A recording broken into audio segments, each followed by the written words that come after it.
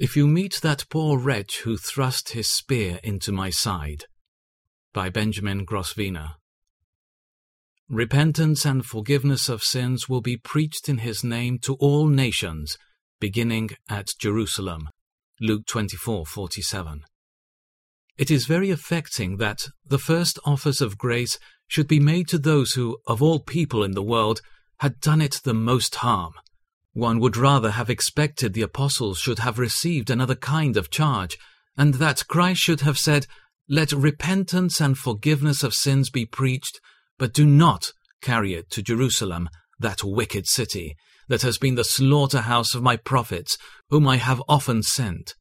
Last of all, I myself the Son came, and with wicked hands they have crucified and murdered me. They may do the same to you. Do not let the gospel enter those wicked gates through which they led me, its author, to crucifixion."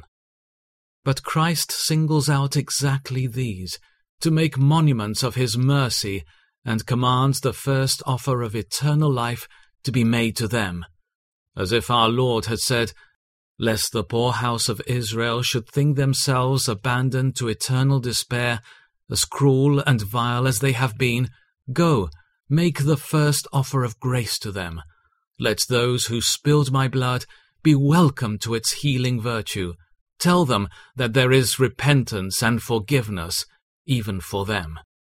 Nay, if you meet that poor wretch who thrust his spear into my side, tell him that there is another way, a better way of coming to my heart, even my heart's love. Tell him that if he will repent and look upon me, whom he has pierced, and will mourn, then I will cherish him in that very bosom which he has wounded. Tell him that he shall find the blood which he has shed to be an ample atonement for the sin of shedding it, and tell him, from me, that he will put me to more pain and displeasure by refusing this offer of my blood than when he first drew it forth. For I have not come to call the righteous, but sinners to repentance. Matthew 9:13.